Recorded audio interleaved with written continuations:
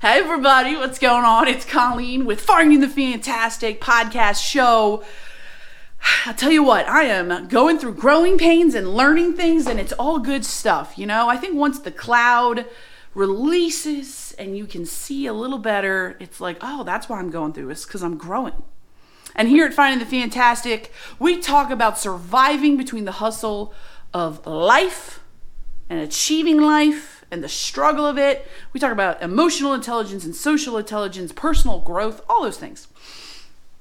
And I'm on a journey. And I think my journey right now is to really learn to grow in maturity and really learn to handle and manage my emotions better, because I'm a very passionate person. I'm all about boom. I get passionate about everything, okay? And it's because I take everything so to heart. Everything is very serious for me. Nothing that anybody does or anything I do is a joke. I do everything very thought out, even though it seems quick. It's intense. It's deep, right? So I'm learning that when something happens that I don't like, more specifically, something happens that hurts me, that makes me feel devalued or less than or worthless, all those things, right, that we talk about a lot. We've been doing this for 3 years.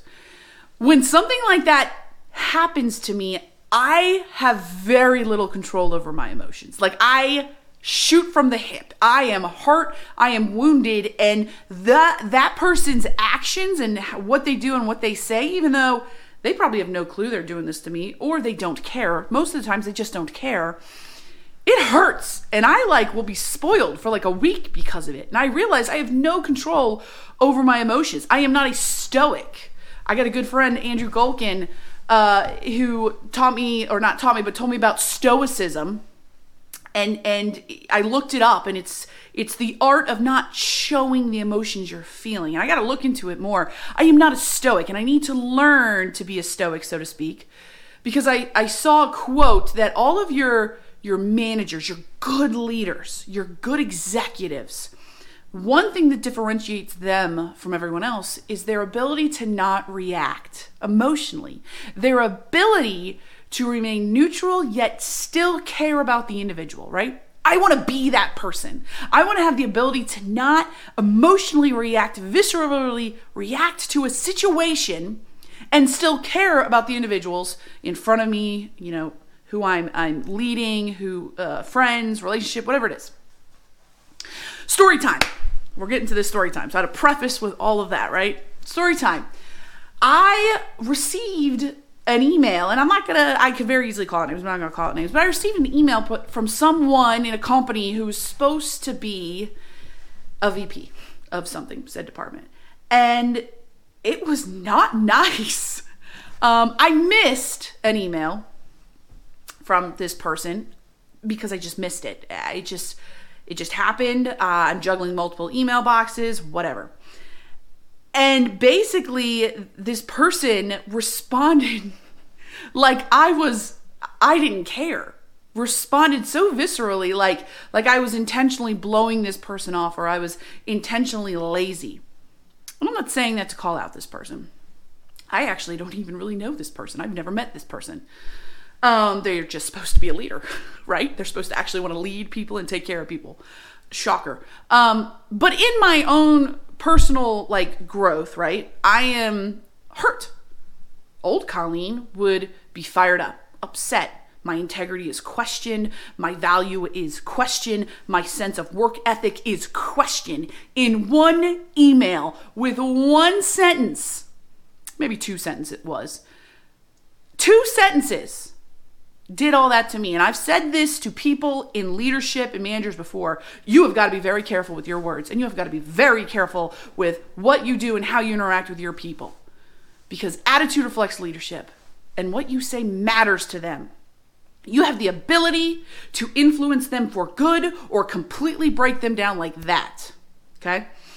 So in my effort to try to learn how to not react viscerally, be a stoic, initially the fight was there, and then all of a sudden I was like, and I kind of chuckled, because I realized, one, that if I was to ever be the leader that I know I want to be in life, in a job, in a relationship, in a friendship, the first step for me to never become like this person is to not allow this person to get me to react and to minimize all that I'm going through. And to realize that the person saying these things doesn't know me, nor have they given me the time to understand what's going on.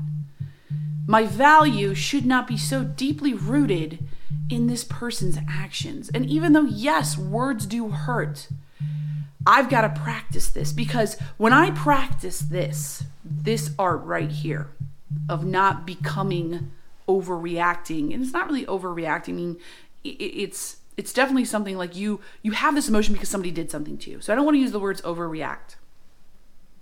But if I can learn to like woosah and breathe, then when roles are reversed and I'm in the leadership position and I think someone initially is blowing me off because they're lazy, instead of going, they're lazy, they blew me off, blah, blah, blah, blah, and shooting off an email, I'm going to go,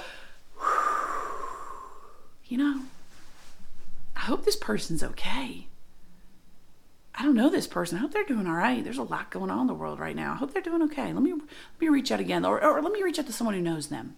I'm a leader in this industry. I know people who know people. Let me double check, because this individual is a person and they matter and they're important. And I believe people are what will change the world and what will influence businesses for the better, will influence relationships for the better, will influence things for the better, right? So anyways, that was my lesson. That's what I learned. That's what I've learned today, and that's what I'm learning going through all this. And just realize you matter. Leaders, you matter. But you're in the position of leadership because someone has deemed you emotionally stable to be able to help take care of other people's emotions. Because I believe that 85% of a manager and a leader's position is to manage your team's emotions. I'll quote me. I'll say it again.